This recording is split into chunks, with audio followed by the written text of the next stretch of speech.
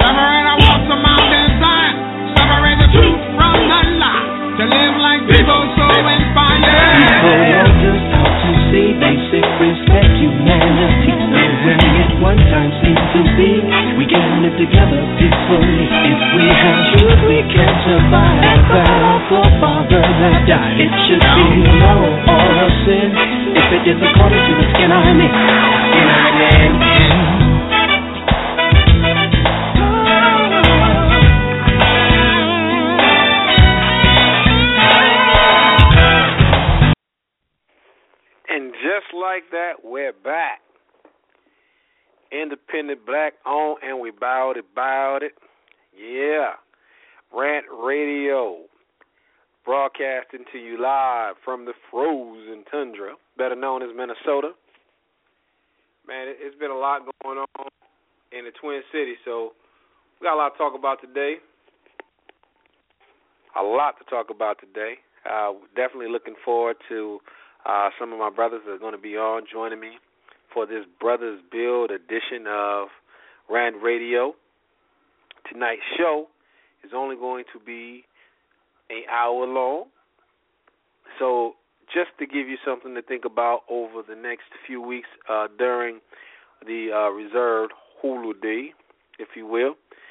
Man, it's so much to talk about. You know, we just had the ruling in Texas where Sister Sandra Bland didn't get her justice, and it's very disheartening when you think about what happens with these cases. All these cases, they kind of have the same old stench. It starts off, black person being arrested. Next thing you know, black person is murdered while they're being arrested or while they're in jail. Cops involved, they get to claim ignorance. Now, you go to court, and you get in front of a judge and say you were ignorant about a red light. Just something simple like that.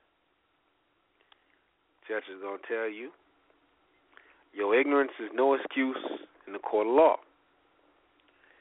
Now, go back and tell a judge, you know what, I was ignorant about copyright laws. I didn't know by downloading this music, you can lock me up. They're going to tell you, once again, your ignorance is no excuse in court. Yet when the police, let's just keep this in mind, these folks are supposed to be experts in criminal law. They're supposed to be the experts. When these people murder and kill or maim, whether it's on video or what have you, there's always the ignorance, excuse, the benefit of the doubt. You always have these situations where that comes up. You can never indict the police. Part of that problem in my opinion, is who you're going to. You're really getting their peers. And I want to be frank and clear, because it's about time tonight that we clear up something. I listen to black people tell me time and time again how African Americans seem to not march, complain, protest black on black crime. That's a bunch of BS. People protest, complain, demonstrate, volunteer to stop it. If you want to go into urban areas and the biggest opponents of black-on-black crime, who are not getting paid, by the way, and if they are getting paid, they're getting paid peanuts compared to their white counterparts, are African Americans. And I'm saying that to tie in that if you take a jury of our peers, and let's say the shoe was on the other foot, 2 black cops, 1 black cop, a cop and a half, a midget cop, a cop and his K9, a SWAT team of black cops, shoot, kill an unarmed white male, white female, Mexican, Mandarin, Chinese, Hmong, Somali, whomever. If there's proof, we are going to convict those cops. If we see one of our brothers or sisters who are not cops, and they kill an unarmed person and it's on video, you ain't get no hung jury, because morally we understand that that's not right. And that's the conversation that needs to be had in this country. Nobody wants to have that talk. Nobody wants to have that conversation. But that's the conversation that really needs to be had. That's the conversation that we need to be talking about. And when I see people complain about Black Lives Matter, and when I see people complain about the protest and how it's not fair, that they're holding up people from making it on the airport with their loved ones, I have to think to myself and ask the question. My auntie was murdered 7 years ago. It was a hit and run. She was walking home from work, had car problems, so she was walking. The woman was doing something with a radio, hit my auntie, kept rolling. Didn't spend a day in jail. Matter of fact, my auntie has 2 young boys, Alex and Marcus. There was no settlement from that woman's insurance company to look out for them boys. They are without their mother tonight. So many people who are listening to this broadcast have had relatives who've been gunned down in the streets by black folks. I've had relatives that's been killed by the police. That's the largest inconvenience. To be sitting at a dinner table, not having your mother at the dinner table, to be having holidays and not see relatives that you're accustomed to seeing, laughing with, that's the inconvenience. And the police in this country is causing, in my opinion, the most catastrophic inconvenience. So it's so catastrophic based off the fact that people, when they are pulled over, if you got to write the ticket, write the ticket. If that's your job, you catch me speeding, hey, write my ticket. But no one is pulling over because they want to get beaten. So somebody is telling you, because I am the authority, pull over. Well, when you pull over and it's the authority, you're feeling like, hey, you're supposed to be able to feel at least like your life is not in danger. But right now it's almost like asking the lamb to stop running for the wolf. So when I see these things go to these grand juries and I see these cops getting their peers, and by the way, most of their peers are Caucasian. Let's not mince words about it. And they're getting off. Indict a ham sandwich, as the saying goes. But when the police tend to murder black folks, you can't indict the cops. Part of that problem is because these same people who are supposed to be indicting these cops are also their colleagues. Those are the things that black folks around this country are putting up with. These are the things that people kind of stressed out over. And I don't mind people protesting. It's not my thing. I was having a conversation yesterday about that. It's not my thing, but I think they have a right to do it. I don't mind them doing it, even if it means that it's going to stop me from going where I need to go and slowing me down. That doesn't bother me. But in the end, that's not something that black folks should be complaining about. Because when you start seeing it went from Rodney King in the 90s to now Sandra Bland, I'm sorry. Somebody better stand up and say something or do something. So that's the main thing.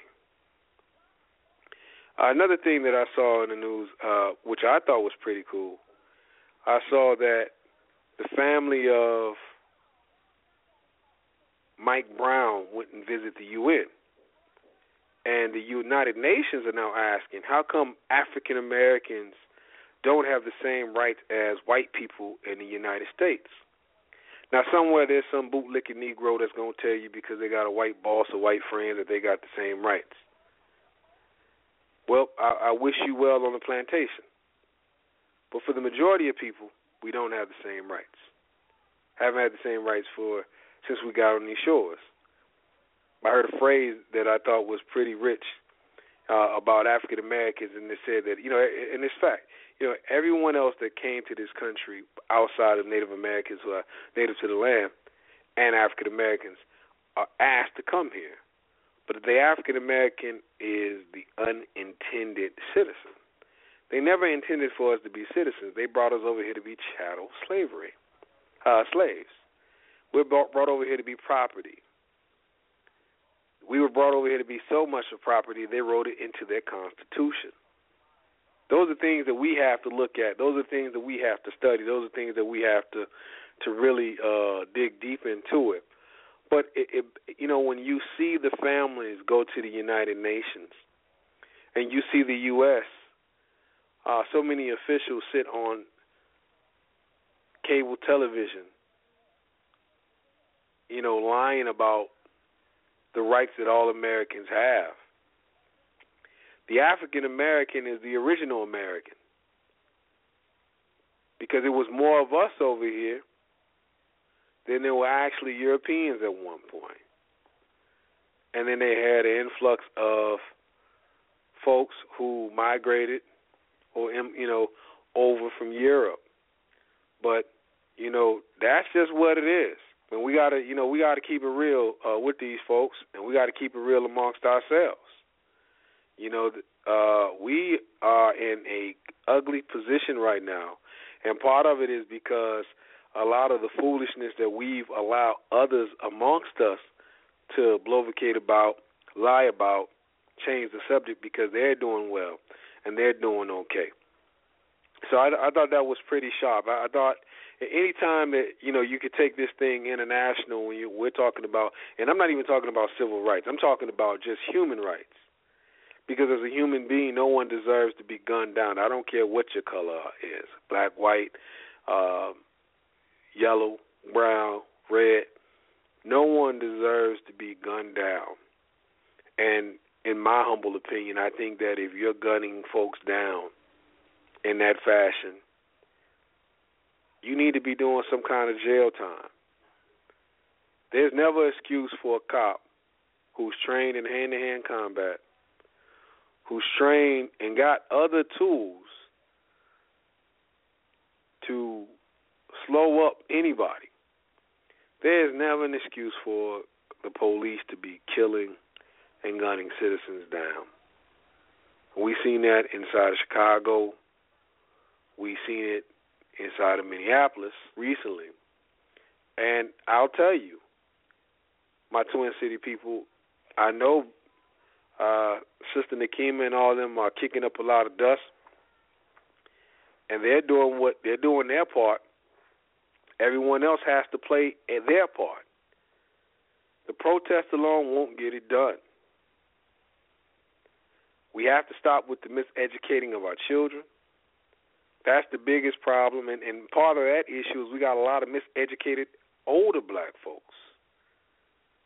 That miseducation is a problem. You know, I sit and listen to a lot of miseducated black people talk, and they think, well, because I work, I got a job, and I got a degree, and because my life is good, I know what I'm talking about, because, yeah, your life is good enough amongst the people who look like you, who are not doing so well collectively in the country. But to your white counterparts, your life ain't so great if you really measured it out. If you really saw how hard you work compared to your white counterparts, and you can hear when they complain, but think about how hard you work and how little pay you got or how little power you got at your job. Now, you take that and you magnify that over a group of people, and you think about institutions that once stood, how after the founders of these institutions, I'm talking about black institutions, passed away, their children or the people who bought the institutions out that looked like them sold them over to Europeans. That's a bit of miseducation. But most of those people who did that kind of shenanigans, look at where they were educated at. So if we want to stop this black-on-black crime, we want to stop the police from killing us, yes, it does linger on education. That's a big part, because the miseducation doesn't allow you to collectively come together and stop these things from happening. That's all miseducation. The miseducation of not knowing how to get the laws in your favor based off the fact that you're thinking in your mind, man, I'm a human being. That's cool you feel that way. The rest of the world don't see it that way, even though they tell you that's how they see it. If you think I'm lying, go into a black restaurant and watch how many white people in your community actually frequent the black restaurant. Now, here's the thing. White folks going to eat. I'm not saying that you ain't going to see some white people. There's going to be drops of white folks that's going to be in there that's going to be eating. But overall, no, you won't see white people eating in those restaurants because the support level just isn't there. Just isn't there because they are programmed to shop and do business with their own. They don't want to be doing business with us. Only time they are going, a lot of them are going to eat in restaurants is, not a black-owned restaurant, a black chef. Then you go to a white restaurant in your same community and see how many black folks are inside of those restaurants eating. See, black people still, we're not understanding the rules of the game. We're still rolling off this whole thing that we're all human, this commonality, which if white supremacy wasn't around, that'd be a great thought. Yeah, we all humans. But the flip side of it is white supremacy still exists and persists, and you could tell by the racism of the institutions, like the judicial institutions, where you got in the highest court of the land, Justice Scalia saying that black folks are not mentally equipped to go to Ivy League schools with white folks. You can go and look down to the prosecutorial system of the institutions around the country and look and see how hard it is for black folks to even get a cop charged for the murder of a black person. They won't even charge him for beating up a black person. Just think about that for a second. And then go a step down and then go into the education institutions where the information of what they're teaching the children is white supremacy, is based in white supremacy.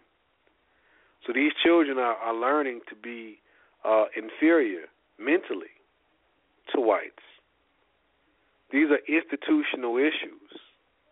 So when you talk about our humanity, you have to remember, we're talking humanity because we don't have the institutions in place to offset some of the things that their institutions are doing to us.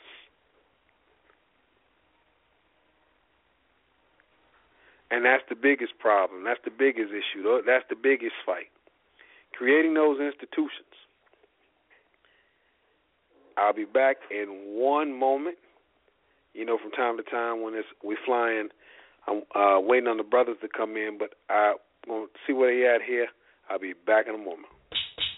You ever see that stuff that be when it get cold, that ice that you can't see? That's how shit happens sometimes. Yeah. Black ice. Now you know, and I know, I done bumped every hole in the wall, y'all. Did you catch that phone call? Most of y'all didn't met me. Thought I was tall, flip like a dip, slip, fell on the black ice. Did you think twice?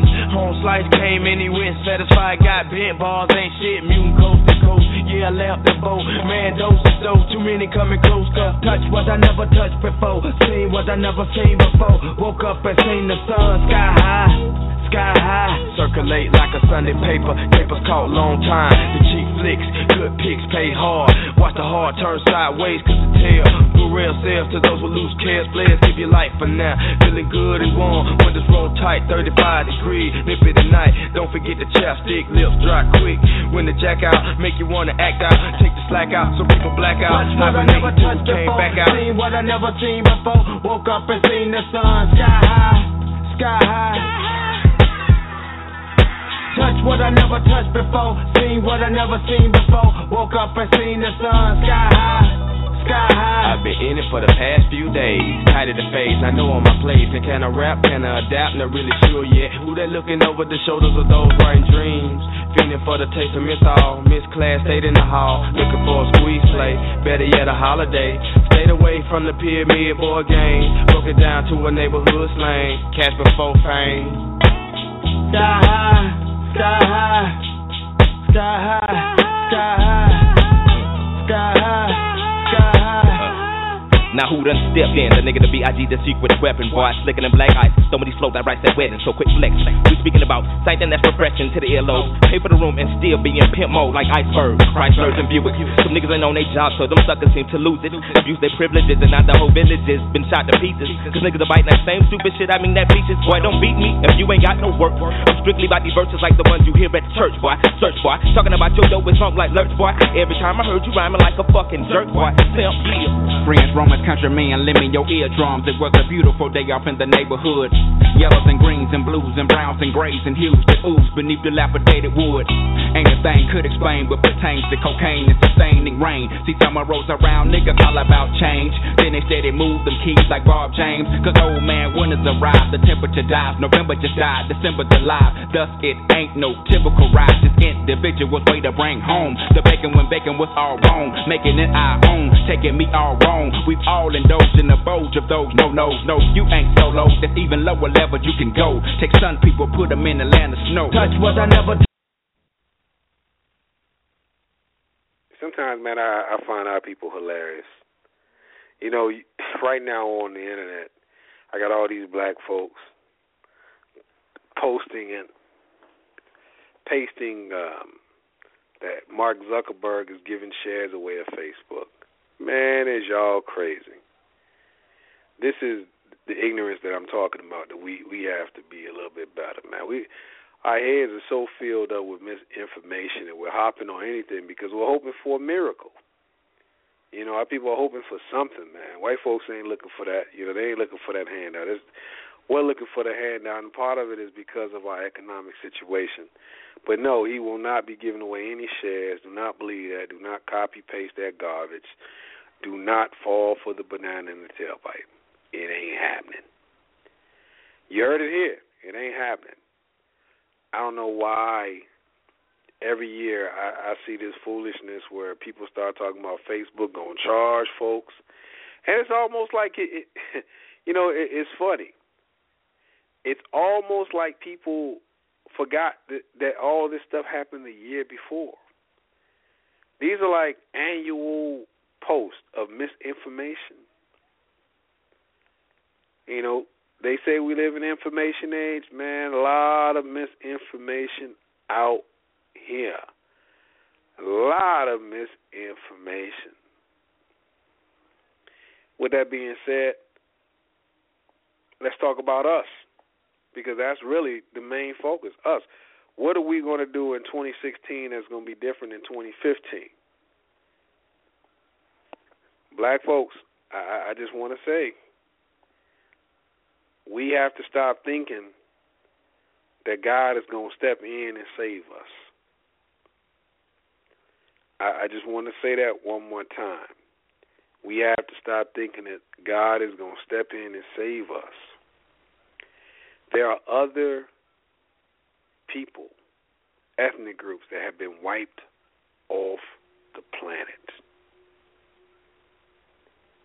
This is why history is important. And this is why you really don't get a good sense of history if all you really go off for your history reference is religious books. Because the religious books don't detail all of the people on the planet. Stories in Northern Africa can't tell you about stories that happen inside of North America, South America,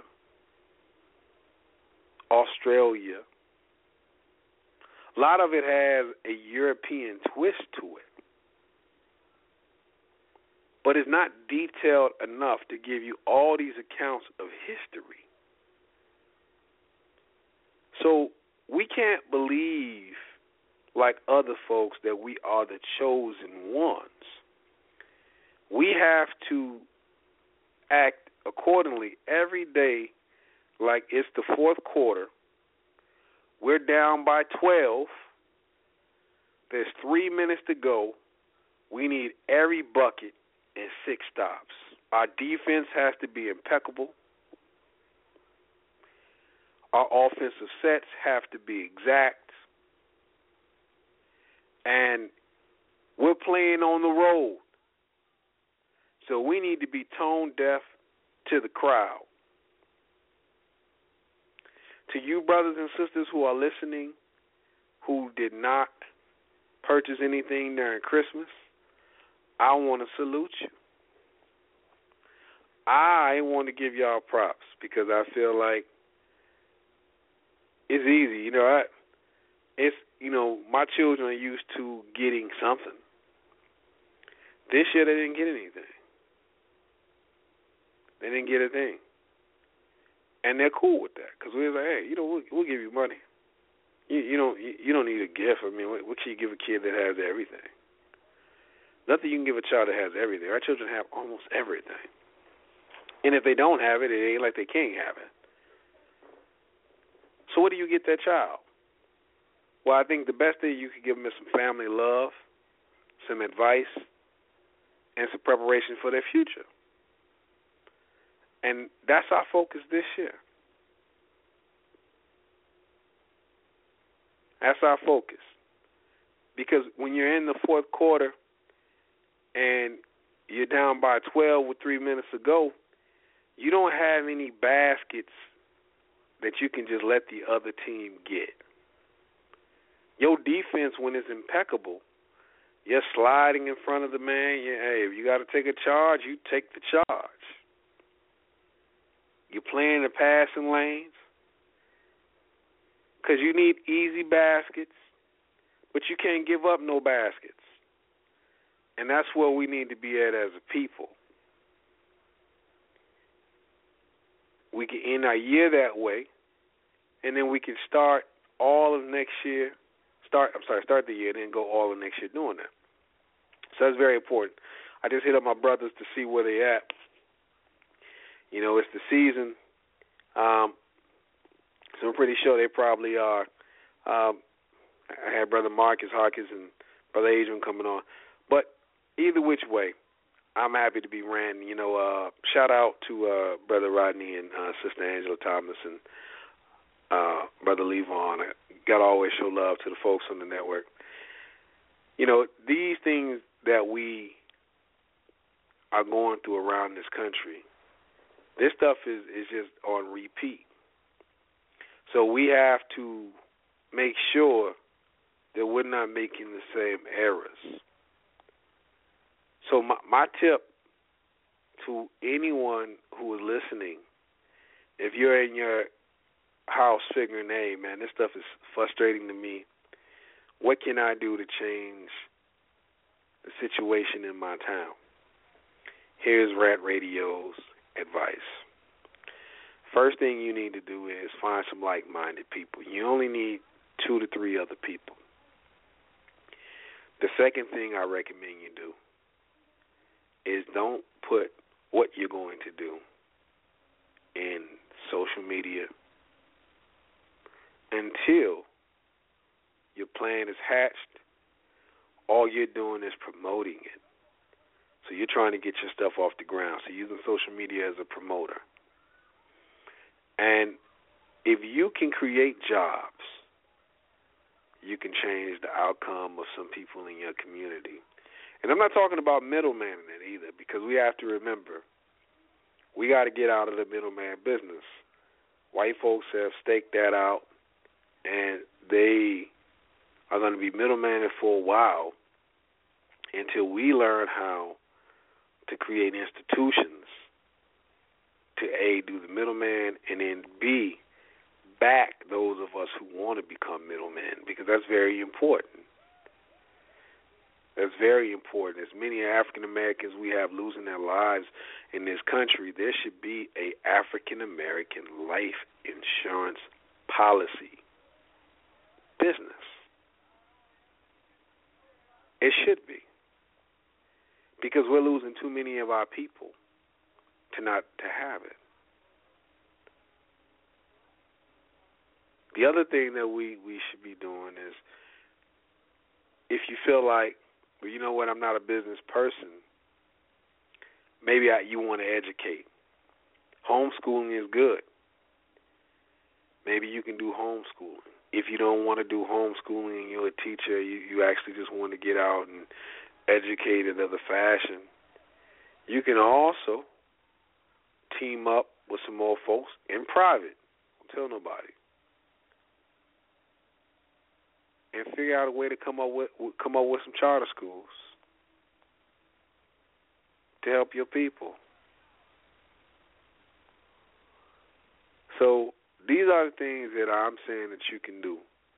Just to start off, these are small things. But it all starts with sitting down, meeting in private, having what Brother Rodney called gathering, what me and my brothers call bill sessions.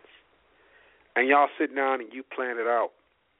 If it takes you 6 months, 9 months, a year, you plan it out. And then once you plan it out, you go into work, because nothing happens instantly that's going to be successful and good. It takes time. You know, even if you wanted to do a T-shirt business, you can't do a T-shirt business by just saying, hey, I'm going to make T-shirts. You have to sit down. You have to draw up the designs. You have to think about your target customer base. You have to think about shipping. You have to think about manufacturing, the type of T-shirt, the T-shirts you're going to use, the fabric, So it's a lot of thought that you have to go into it. So the whole purpose of this is that if you can make these changes yourself, it's just going to take some coordination if you are serious about it. And something that this generation has lost is just being quiet, being silent. Because loose lips are doing more than sinking ships these days. But those are some of the ways that you can help our people out. Get your feet in, get your hands involved and help out more. I'm trying to make sure I cover some more topics. I know this is my last show for the year. Next week we will not be broadcasting, and part of it is because I'm going to enjoy my last week off, vacation from my day job, and I'm going to actually enjoy it. I mean, I always tell people, man, I'm celebrating for 3 people: myself, my father, and my brother Orlando.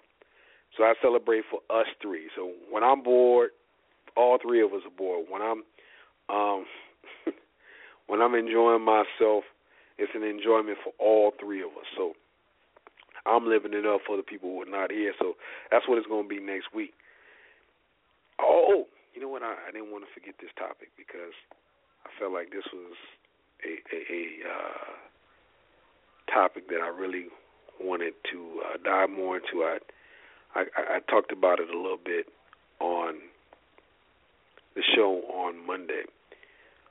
But one of the things that kind of rubbed me the wrong way this week was the whole R. Kelly thing.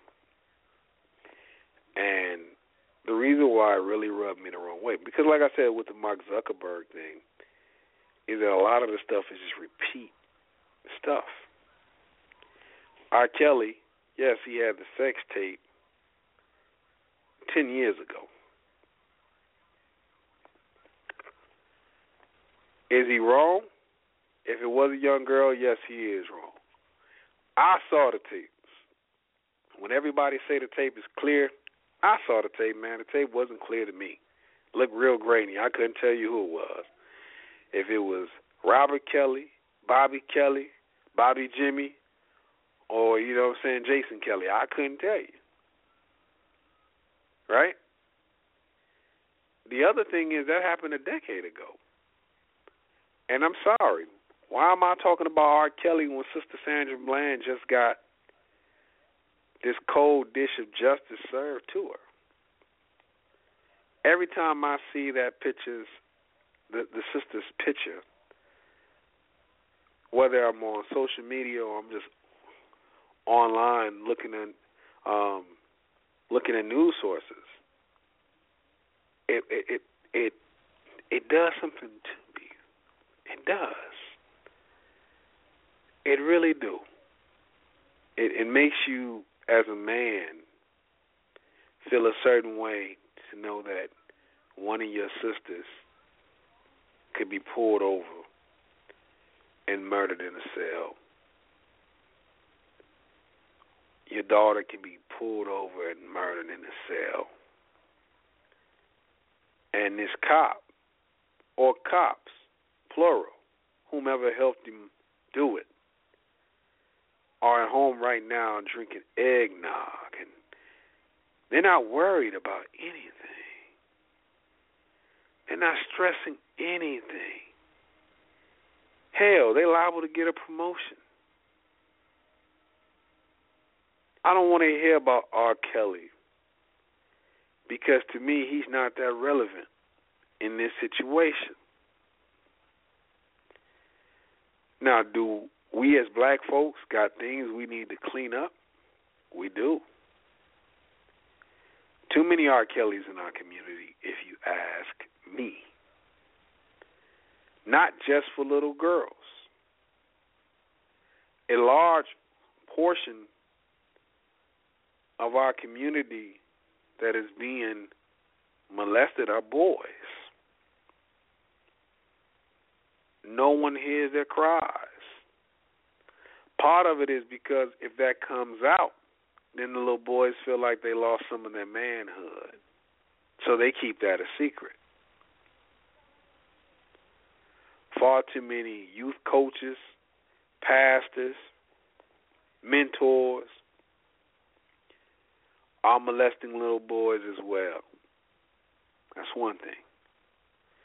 The other thing is that we have a large influx of African American men in the ghettos of America who are dealing with younger girls, and that needs to come to an end.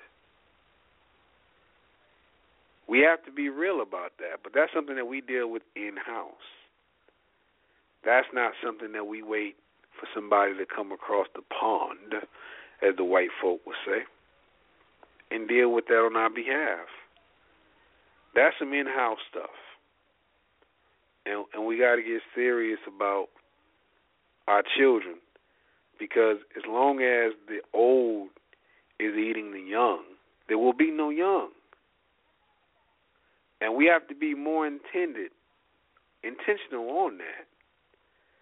We have to be more focused on that. That's a focus to me that I feel that we have dropped the ball on, is protecting our youth. And a lot of it is because we go so back and forth between black male and female adults. It's so heavy that the kids get lost in the wash. That's something that we really have to think about. We really have to think about, and we really have to be more proactive in protecting our children. And this is not necessarily solely about R. Kelly. I want to say that again. When you have the Catholic Pope who has to come out and apologize on the behalf of archbishops and priests for molestation of boys, and all of them have been served justice, I don't want to hear about R. Kelly from that woman. As a matter of fact, I think it's just pure out distraction. That's just my opinion. Oh, we got one brother on the line. Let's get Brother Adrian in. Hey, the brother Marcus. Hey, what's up, brother? How you doing? Hello? Hello. Hey, brother. How you doing? Hey, what's up, Rico? This is Adrian, man. How's it going, brother? It's Adrian. What's up, bro? How you doing? I'm sorry, brother. I'm good. Sorry it took me a while to get clicked in, but the family demands didn't allow us, man. It sounds like it's a good show going on. Sounds like it's a real good show, brother. How's it going? Oh, man, everything is going good, man. You know, it's the year-end show, so we're just talking about a few topics from the Sandra Bland situation to what was going on over at the airport and Mall of America with Black Lives Matter. And also this whole R. Kelly talk that's going around based off the Huffington Post interview by this British woman. Yeah. Well, I thought it was a sister. Okay. No.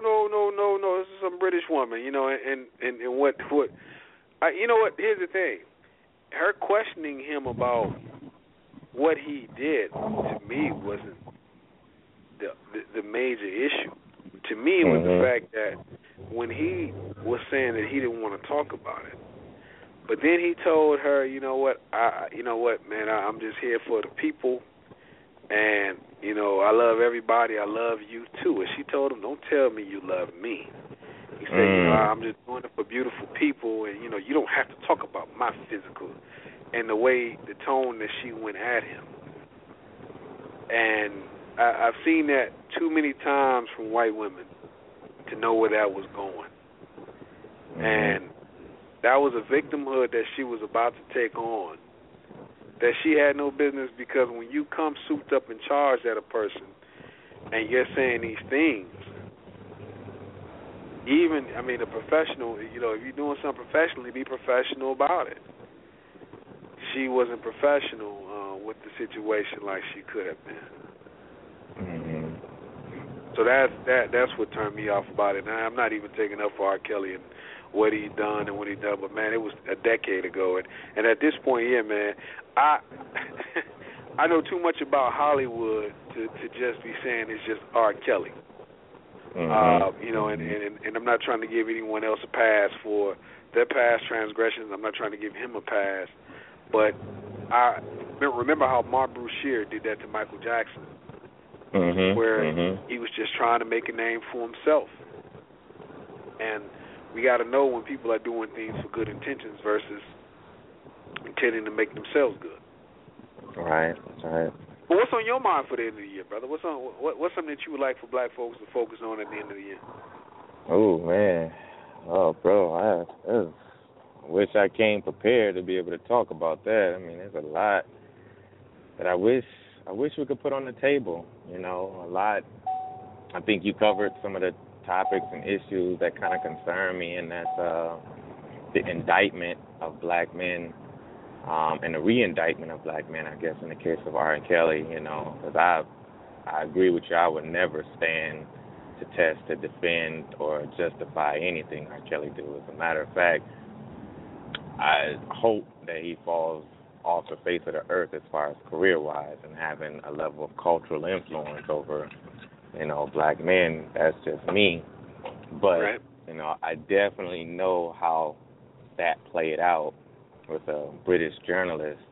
And I want to say there was another interview he did recently, too, that was a little controversial, but I think that's the one that people are talking about as well, is the one with this British journalist, and how he made several comments and really tried to sway away from that conversation and just really focus on, you know, giving the people what they want, talking about entertainment and his career and where he's at. And she wasn't interested in that. She, as a whatever kind of background journalist and research she did, she was interested in re-indicting him for his past discretions and his past conduct and bringing that up again as another black man making decisions that are sexual, you know, his sexual conduct towards minors. And that's problematic, you know, in a sense of her professional, I think her professional career was compromised, you know, and a lot of people ain't going to discuss that. As a journalist, yeah, you are looking for the facts, but you're also in charge of creating a tale and a narrative on what's true and what's not true based off of the discretions of your company or institution that you work for. So you can't take it upon yourself to have a conversation about a subject that he's not privy to, or at least discussing or being made aware to discuss. And two, I mean, it sounds like she took it on her own self to go into that direction. I don't know if that was the goal of that particular interview. So, you know, she definitely had a lens, and she had a perspective, and for the most part, she led with her assumptions on what she chose to do with that interview with R. Kelly. And I guess the brother did the right thing, the best to his capacity, and he got up out of there. You know, he took off. You know, because he knew that wasn't and you know what? And you know, and to me, when I saw that he went off, and the thing is, people are making like, why didn't he sit and answer the question? I'm like, man, you know, and when you getting legal advice, a lawyer would have told me up in legal. A lawyer would have told him not to do that. Yeah. You know, so we have to be honest, and that's the thing that I worry about with our people. I was talking about our miseducation earlier, is that we don't know how the court of public opinion works, it seems, and we don't know how, and I'm talking collectively, we don't know how the law works either. You know, you have to put yourself in positions where, because whatever he would have said, they can't go back and refile charges on the brother. But at the same time, what that woman was doing, you know, she was very careful in her wording, because she knew what she was insinuating. She wouldn't say it, because if she would have said it, she would have been sued for defamation of character, because he's never been convicted of any of the things that she's talking about. Right. You know, if I got on here and I call R. Kelly a child molester, he could sue me for the little pennies I got. He hasn't been convicted of any of those things. And you know, although we know he did it. Well, you know what? Here's my thing. I saw the tape. The tape, to me, wasn't clear enough for me. But I'm going to take people at the word. I'm taking Sparkle at her word, right? That was her cousin, what have you. I'm not going to say that didn't happen, because here's my thing. I know that we were celebrating Kimora Lee. It's an interesting story on how her and Russell started dating. It is. Russell taking her out to dinner when she was 14 years old. Mhm. And then you marry her when she turns 18. Sounds Woody Allen-ish to me. That's just me. Yeah. But no one's calling Russell a pedophile. And are we sure he wasn't hitting her when she was 17? How do we know? Mm-hmm. See, we have to take them at their word. So my thing is, it's so much stuff, in my opinion, that goes on because we're not protecting our young kids. And at the protection, the R. Kelly situation to me just shows a couple of things. First thing was, the parents took a lot of money to make that go away. So, in my opinion, it's always bad when parents, we talked about this in the situation of the young man in Chicago, when they took the money to be hushed for the police department, the $5 million, the mother who wasn't even raising the kid. So when this young girl in our Kelly case, the mother and father took settlement money so this stuff can go away. And I think that, I don't know what the mind state of the daughter was, but as a father, you couldn't pay me enough if you did that to my daughter. That's right. That's right. And I think that's where we need to get to as a people. We have to get to the point where we can't be bought, where we really have to get to the point where if we're selling our own self out or selling out our family, that it leaves such a bad taste in our mouths that we'll hesitate first, and then we'll step back from selling ourselves out. We got to get back to that, brother. I truly agree. And there's a lot of internal work that we have to do as a people to make sure we're not selling ourselves out. And, right. And it's a wide spectrum of how we do that and on what levels it happen on. I think we sell ourselves out too much in entertainment.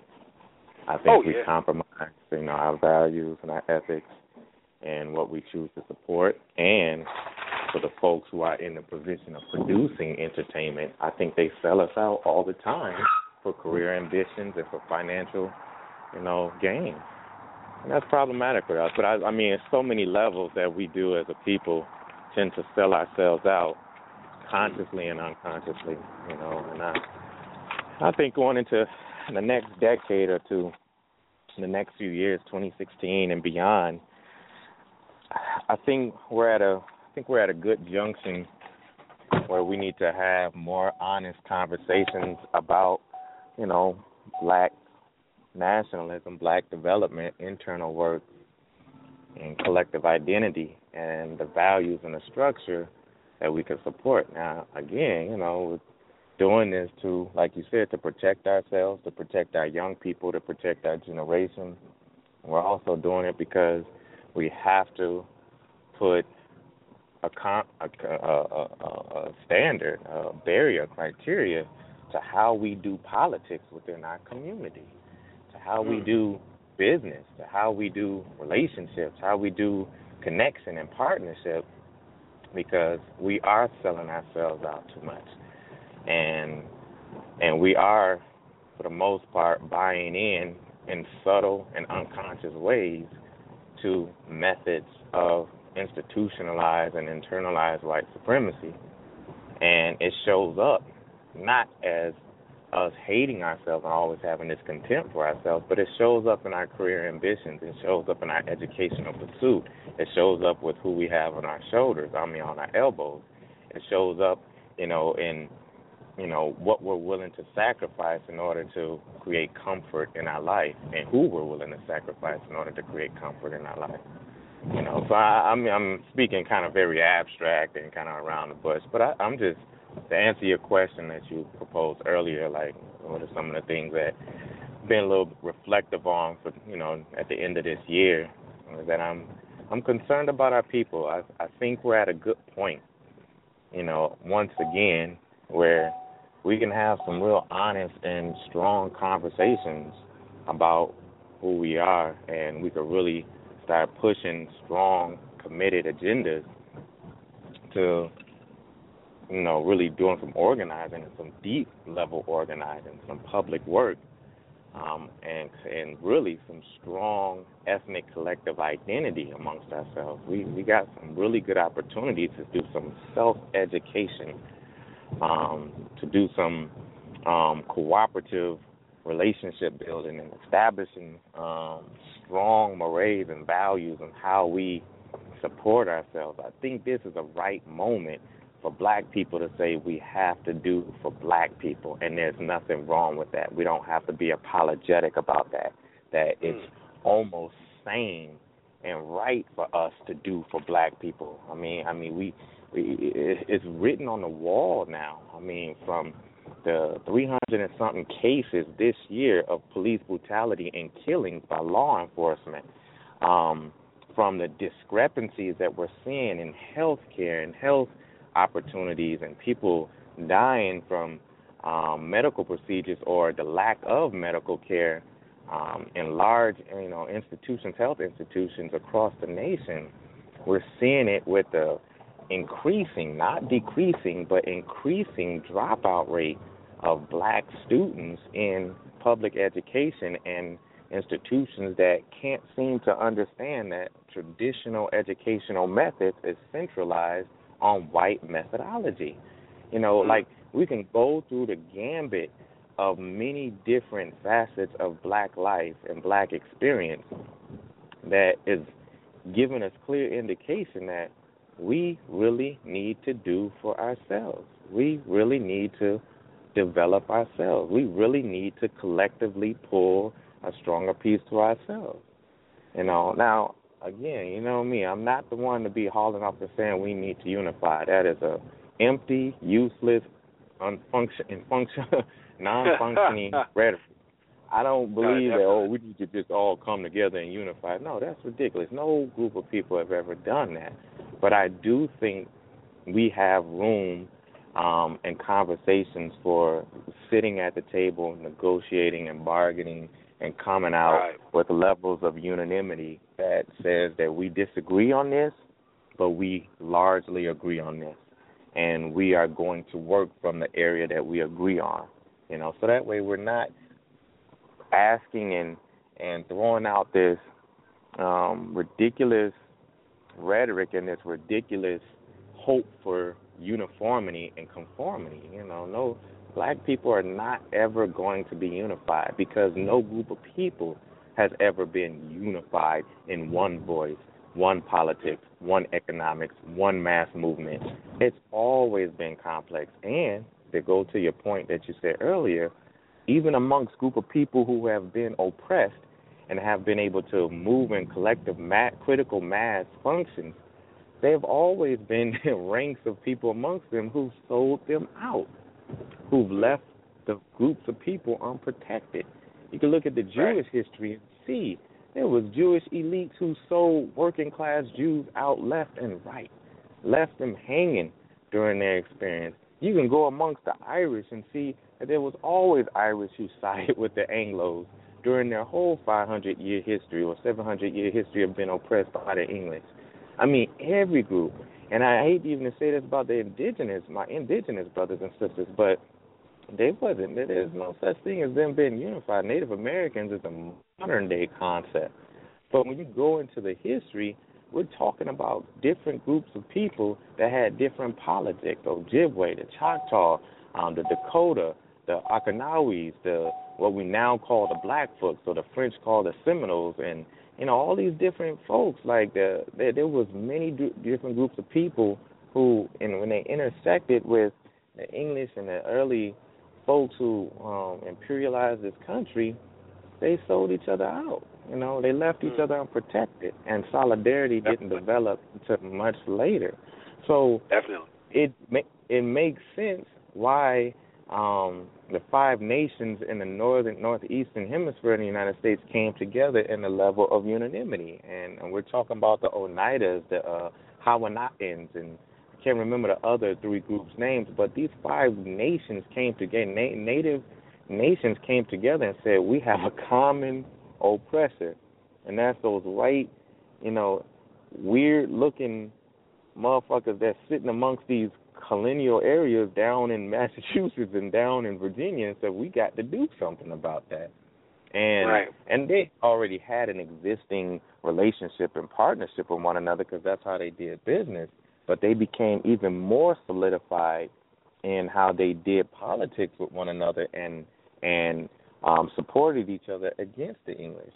And so anyway, point is to say is that, deeper history reveals that no group of people has ever been unified. They've never waited until this great day of unity where everybody is throwing their fist up and screaming one thing together before we moved on political issues and policies, before we moved on economic endeavors to save ourselves, before we moved on educational policies and educational efforts to re-educate ourselves. We've never waited for that day. It's always been small efforts, local grassroots initiatives, local, what we call local initiatives, that has just begin efforts, that begin the little ripples in the water and develop different movements to help our people, to develop different efforts and different manifestations of progress to help our people. So we just have to do the work. For 2016, I'm hoping that black folks are willing to just say, I might not agree with this person, but I'm willing to find one or two things that we do agree upon and be willing to gear our politics towards that, to gear our action towards that. That there is a pressing need for us to protect our children, like you mentioned earlier. There's a pressing need for us to be able to re-educate ourselves. I hope that we re-engage the conversations of reparations again. I hope we do.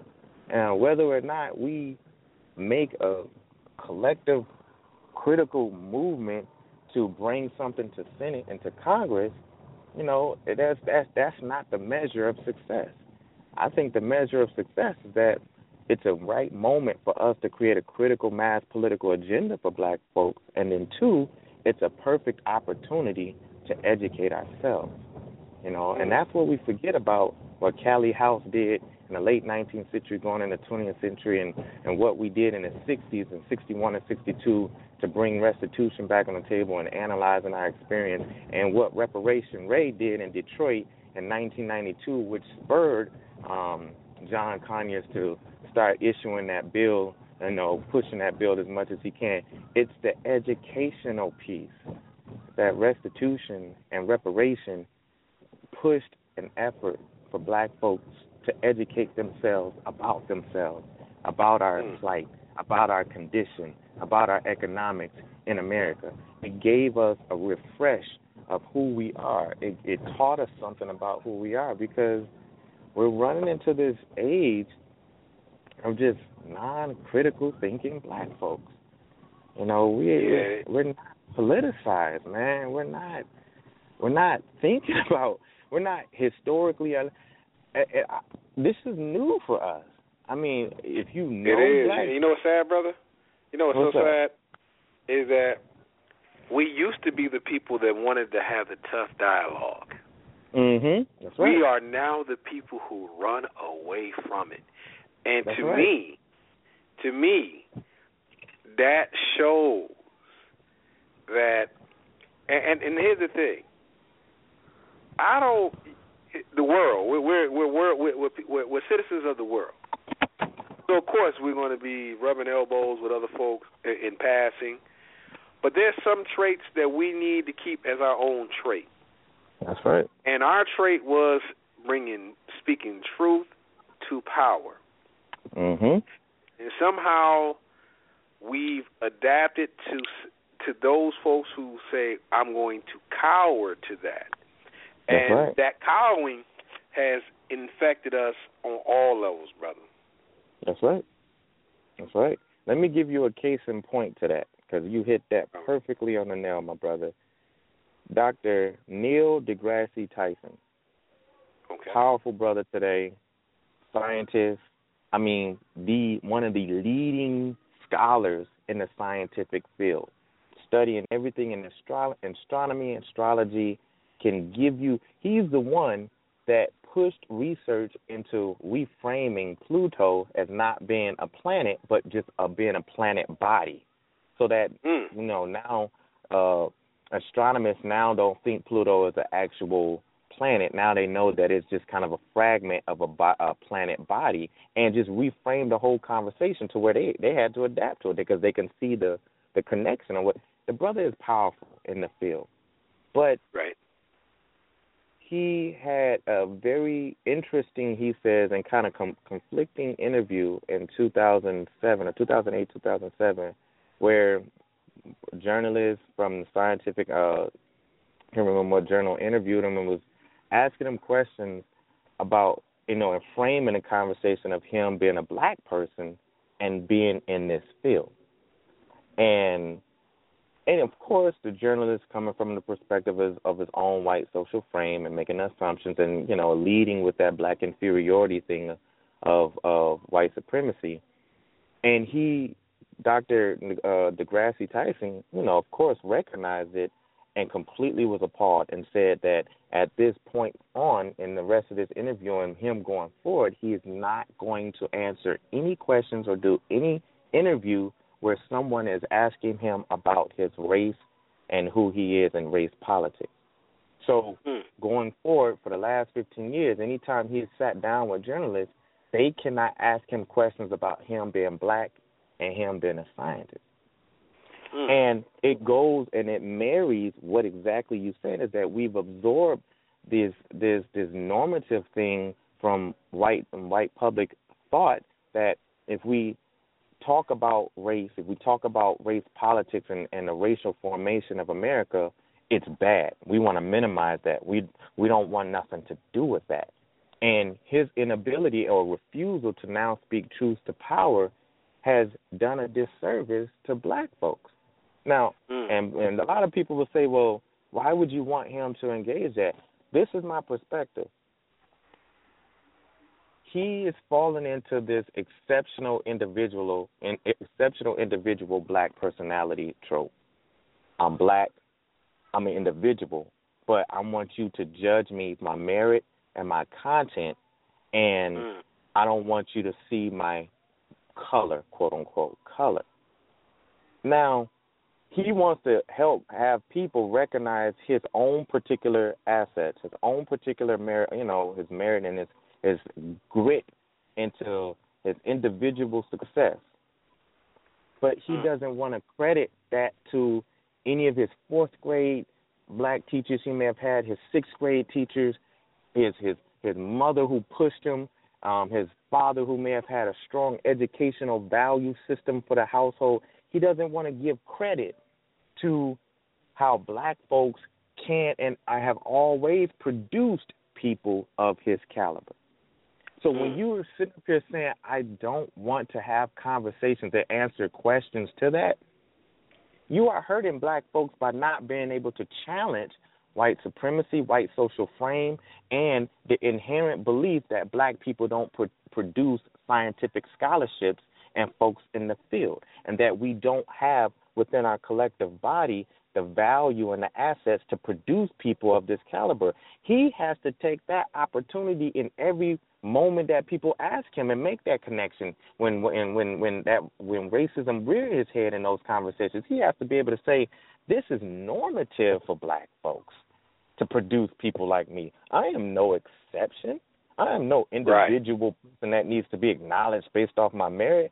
I am a common. Now, you might not see that through the statistics and through analyzing and measuring the educational graduation rate of black kids, but it is very normative for black folks to produce umpteens amount of people who is professional and scholar in business and economics and science and astronomy and neurology and medical in the medical field. This is common for black folks, and it speaks to the indication of our history. So for Dr. Neil deGrasse Tyson to say, as a black scientist, to say, I'm not going to do any conversations about anybody asking me about race because you're not looking at my merit and my skills, and he's fallen into that Oprah Winfrey, rugged individual, exceptional black person thing. He's fallen into that, and you can't do that. You're hurting our people. You're doing a disservice to us. When Kobe Bryant walks on that nature, he's doing a disservice to us. You are not the exceptional rule. And we have to dispel that leadership myth. We have to dispel that icon, because that has substantially undermined progressive development of not only black leadership, but being able to create a collective morale of how folks rise into public spaces and public persona and their obligation to help the people.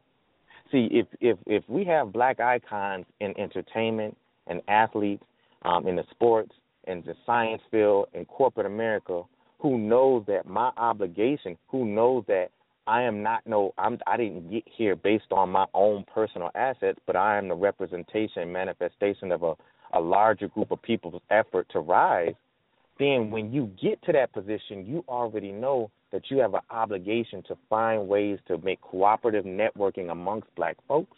You already know that you have a moral obligation to build intellectual development amongst black folks, and you already know that you are obligated to create political and economic ties to do something to serve your people.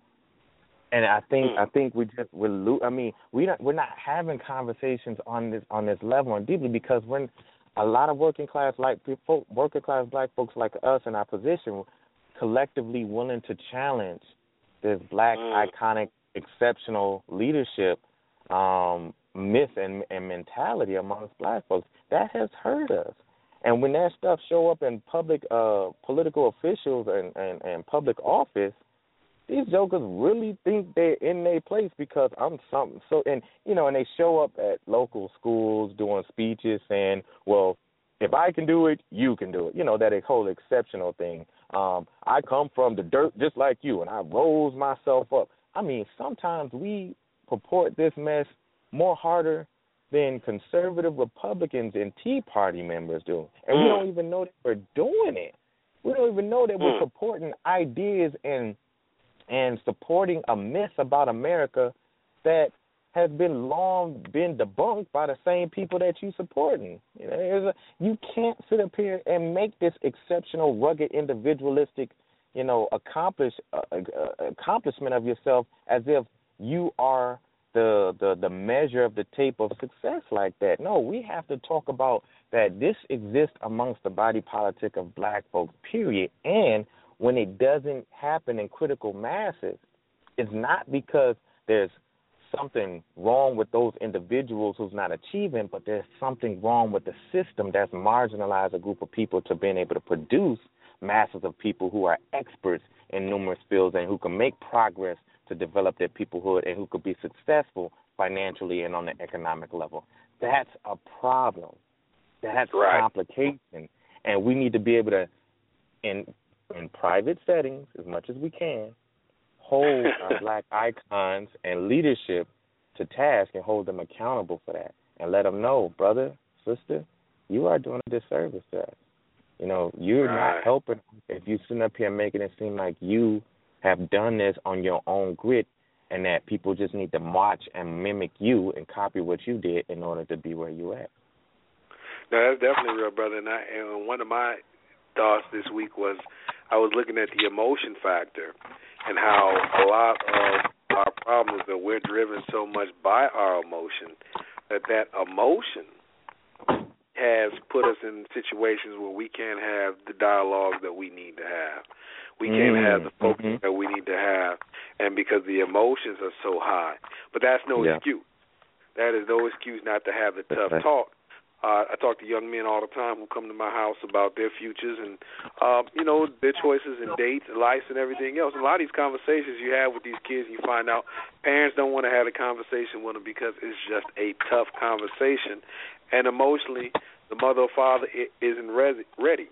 And to me, I feel like, hey, you're not equipping your children. You're not equipping your friends, your family, if you're not having that conversation. When you have, even if you got white friends that hang around you and y'all can have a conversation over racism, it's not good enough just to talk about the known bigot.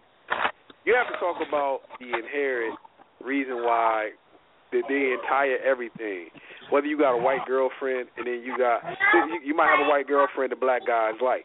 You might have to have that conversation, ladies, with your white girlfriend on why black guys like her, and that's part of the white supremacy / black inferiority complex. Might not have anything to do with love. You might have to have that conversation. That's a tough conversation to have, but if that's really your friend, y'all supposed to be able to have that conversation. Same thing with brothers. You got a white male friend. That's your buddy.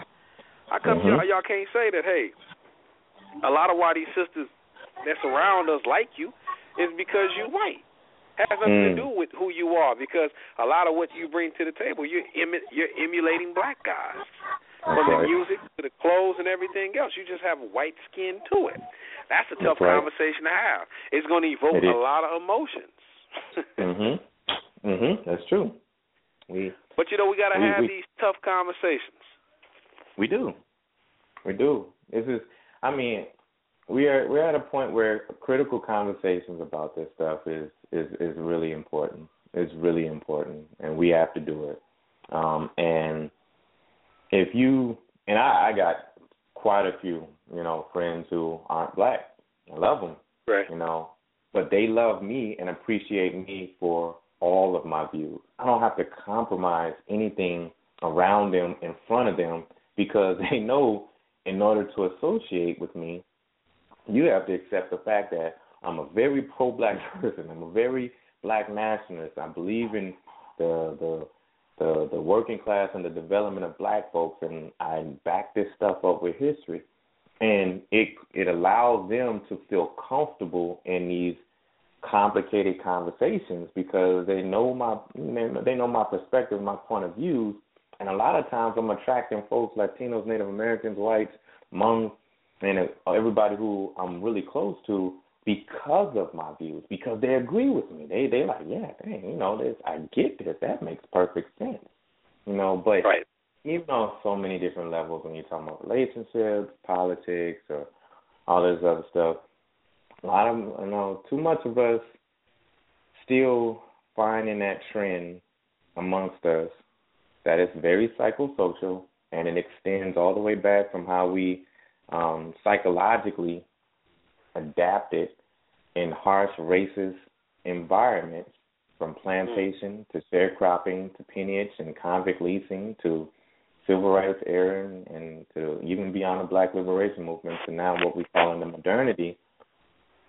We tiptoe around white folks because of their feelings. We tiptoe around white folks because we don't want to be perceived in the wrong way and interpreted the wrong way. And we tiptoe around white folks because we want them to be gentle and comfortable, and we want to be the accepted, bridging, loving black person. And we ain't got time for that no more. Like, that's done. I don't know anywhere in that has ever served us. I mean, some can argue that it served the purpose of helping us survive. I get that, but that's not relevant today. That's not relevant today. White folks, they've been doing it for decades, for a century or two now. You tell them the truth, they'll get over it. They will get over it. And they'll probably thank you for it, but they will get over it. And then two, we should never even at any point be concerned about their psychic comfortability. We should never be concerned about, where they at as far as our conversations in politics and economics and our interests socially and stuff like that. We would never arrive at any progressive point if we're concerned and measuring ourselves based off of their comfortability. We have to be willing to have these conversations if we need to have them in public, in spite of what folks is going to feel and think. And I think you're right. When it comes to our emotional intelligence and our emotional cultural factors of how we've taken care of ourselves as a people emotionally, we've not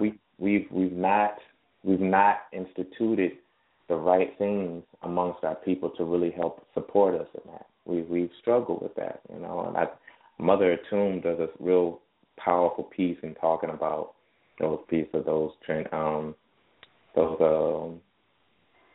what she called those not intergenerational, but those transgenerational elements in our cultural habits and our emotional habits that arise out of our cultural necessity to survive and our cultural necessity to adapt from generation to generation under this environment. You know, I'm kind of paraphrasing kind of what she says, but she's basically piercing how we transfer emotional habits, emotional states, and well-being from one family nucleus to the next family nucleus unconsciously, not knowing that we're instilling into our children habits of interacting with the environment that creates emotional responses that are genuflected from previous generations and genuflected from previous social climates. And we're still responding in the same way. It's the same backing behind the research that Dr. Neville and Dr. Ace, I can never get his name right, Dr. DeGroux, Joy DeGroux, when we're talking about post-traumatic slave syndrome and our traumatic response and effect emotionally from social conditions that have created, that we've lived under. That's what we're talking about. And I think internally there has to be some not conversation, but direct action and efforts to deal with the emotional complexity and emotional health of our people today. So that way when we're battling against white social frame in our everyday life and then institutional forces of white supremacy, we can have some emotional reserve to make the right decisions under hard pressure. No, and that's definitely true. And brother, and that's one of the things that I've noticed a lot from my people, man. And a lot of that is courage. Mm-hmm. A lot of that is courage. We have to get that courage up. We have to start. It needs to be before you run to seek outside help. First, you must have the courage to face the situation, and a lot of us just don't have that courage anymore that we once had. That's right. It's kind of sad because this is why we, year after year, we're coming back and we're talking about how police brutality is bad, how another brother's been shot, another sister's been killed, how the cop got off, how the system has let us down.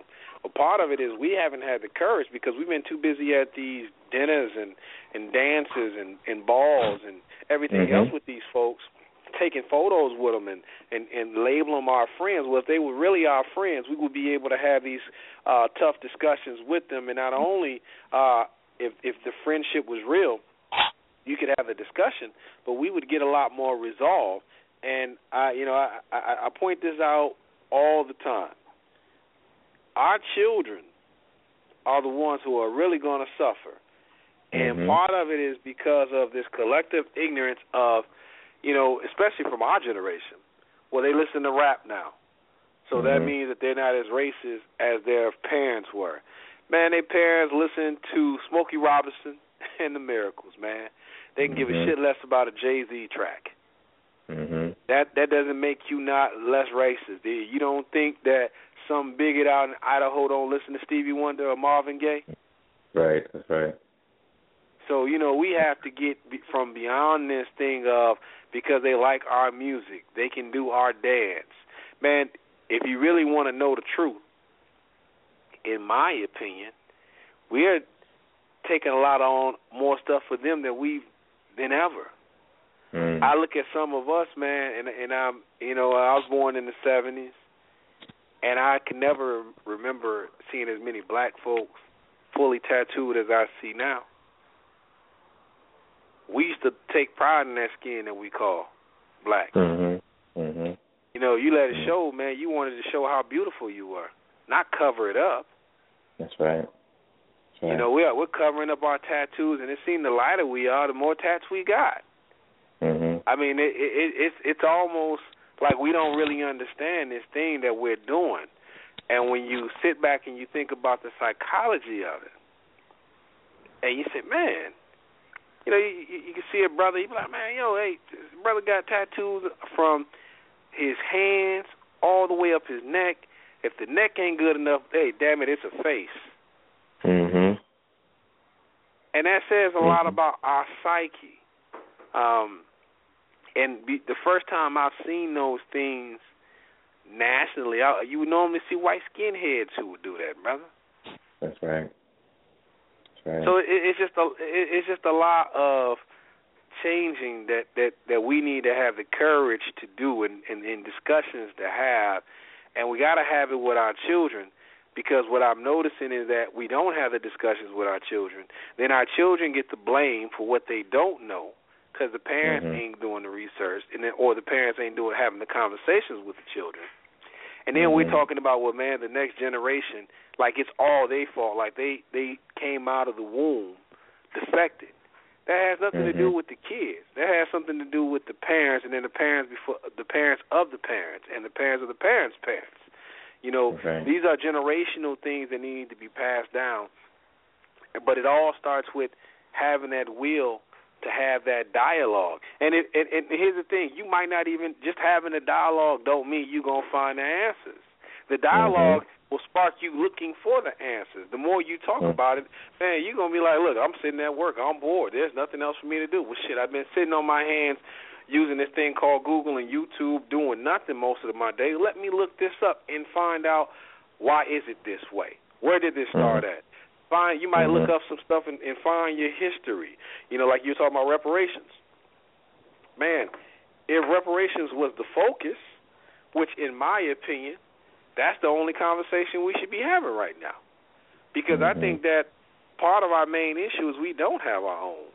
If we did have our own, we had our own communities that we were policing, that we were the lawmakers in our own neighborhoods and towns and things of that nature, I don't think we would have as much black-on-black crime as everyone else says. And I would, you know what, here's what I would tell anyone. Go look at the areas the white folks are policing that are predominantly white and see how little crime they have. Then I want you to go back and I want you to go look and see in the areas where all other ethnic groups are at. And the more white cops you see, the more crime you'll see. It's not crime then the cops, it's cops then the crime. Statistics have proven. So the white cops are there for the crime to get started. And we have to understand that. We have to understand that dynamic, but we have to have the courage to have that conversation to say, hey, for one, we need reparations because you need to repair the relationships that you've damaged to repair us as human beings. We've never got our reparations. We've never gotten our 40 acres and a mule. And at this point, the way this stuff been going on, they owe us 80 acres and 3 mules now. So it's really some tough stuff moving forward in 2016 that we definitely need to discuss. One more thing I wanted to talk to you about real quick before the show, just to ask your opinion on it, because I know you definitely have an opinion on this here, and that's education. Education. What do you think should be some of our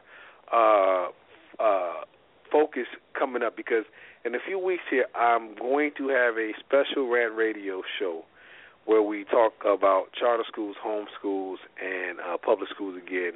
And I really want to have a detailed dialogue and conversation, bringing some experts on to have a deep conversation on this. But what do you think should be some of the trends moving forward as far as education, brother? That's a good question. And I know I'll say this in closing. Minnesota, Minneapolis, the Twin Cities, is the booming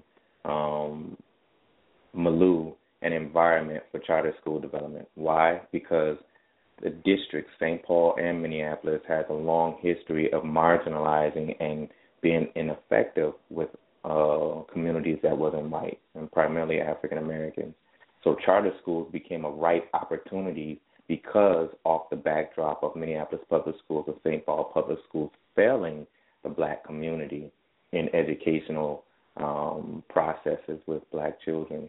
And I'm not pro-anti either. I think we, as large constituents within both institutions and both methods, we have to consider the options, figure out how we can be involved as a people to create formative, effective change to serve our community better, both public schools and charter schools.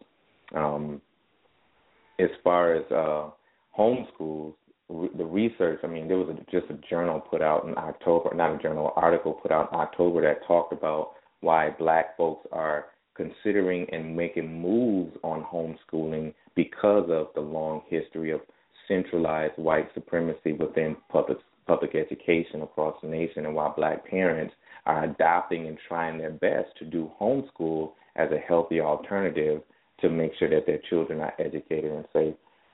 That's a deep conversation that has to be had, and there should be a blueprint, a formative blueprint based on some type of collective research committee. I hope to God that it comes out, or somebody's working on this, that will at least lay down a game plan for black folks across the nation of, if you choose to adopt or move into the direction of homeschooling, how you can do it and what makes it work and how it can be effective. I think I'm hoping that we begin to move in a direction of taking more ownership and autonomy of our education. Now, whether that looks and takes the form of homeschooling, whether that takes the form of more community schools, Saturday schools, or after-school schools that's completely after-school programs that's completely focused on black interests, black content, black methodology, black pedagogy, or that takes the form of not relying so much on the 9-to-5 teacher and being able to make sure that if our child is going to be in this school for 8 to 9 hours, that we're supplementing that information and content at least 3-4 times out the week with something that's going to educate our children as a whole and keep them on the educational process so that they're healthy. And there's a lot, I mean, when you get into the dynamics of district politics and system changes, I mean, there's a whole conversation in itself, from Minneapolis public schools to St. Paul and some of the surrounding suburbs. I think I'm hearing about a guy named Anthony Galloway who got this Dare to Be Real Peace program that I heard is off the chain. It's powerful. I'm going to be able to hopefully sit down with the brother and just learn from how his program has been more so a reactionary piece to students who are families who benefited from the decade ago policy of open choice, and now seeing how these suburban schools wasn't effective and didn't have no intentional to be accommodating and supportive to our children coming from inner city schools to these suburban schools, because they went out there and our students were failing, and not only failing, they was dealing with hostile, visceral, and in more assertive, in-your-face white supremacy than what they were getting here in Minneapolis public schools and St. Paul schools. So, it sounds like this brother got a powerful program that's really working with young people and working with families to really support that kind of retrend and making sure that there's a growing conversation around young people being politicized.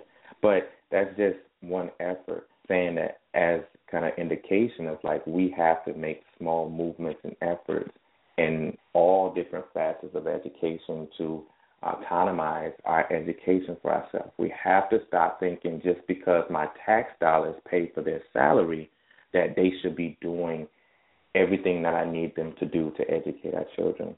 We have to take control of our children's educational process. And not only our children, we have to create more centers in our community that is focused on educating ourselves.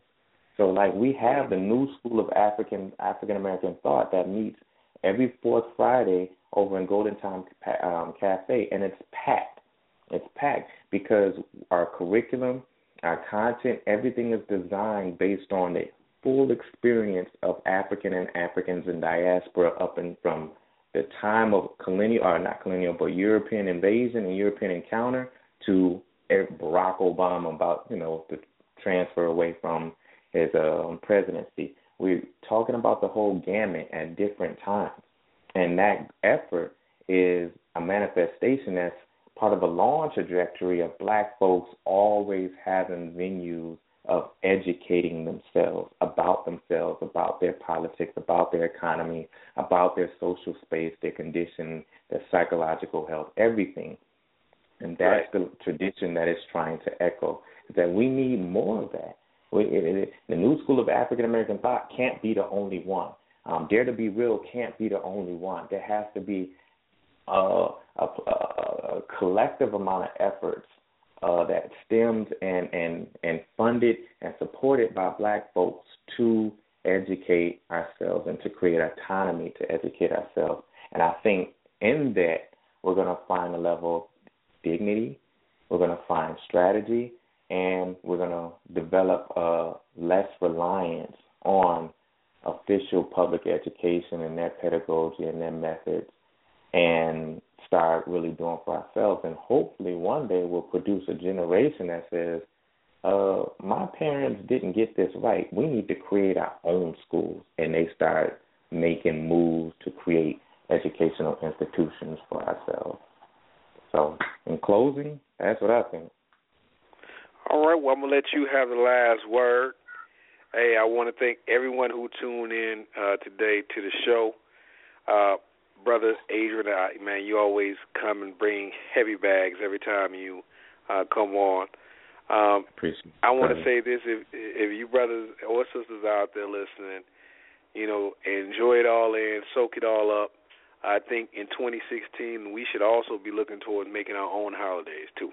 I think the more we know about ourselves, there's a lot for our people as black folk, whether it's here in America or abroad, that we can actually celebrate a lot of beautiful ancestors who've done a lot of things to move us forward. And them days should be celebrated. Sojourner Truth should have a holiday. Why not? You're in Mississippi, man, you should be big up in that sister. Ida B. Wells, she deserves a holiday too. And maybe we just need to do something in general that's better than Christmas. Because as I told my daughter, I can't give no fat white dude no credit for nothing, especially when it's coming out of my paycheck. And with that being said, that's Rant Radio for the week. Thank you once again, Brother Adrian. And to everyone out there, y'all be easy and be safe. Peace. Thank you. Peace.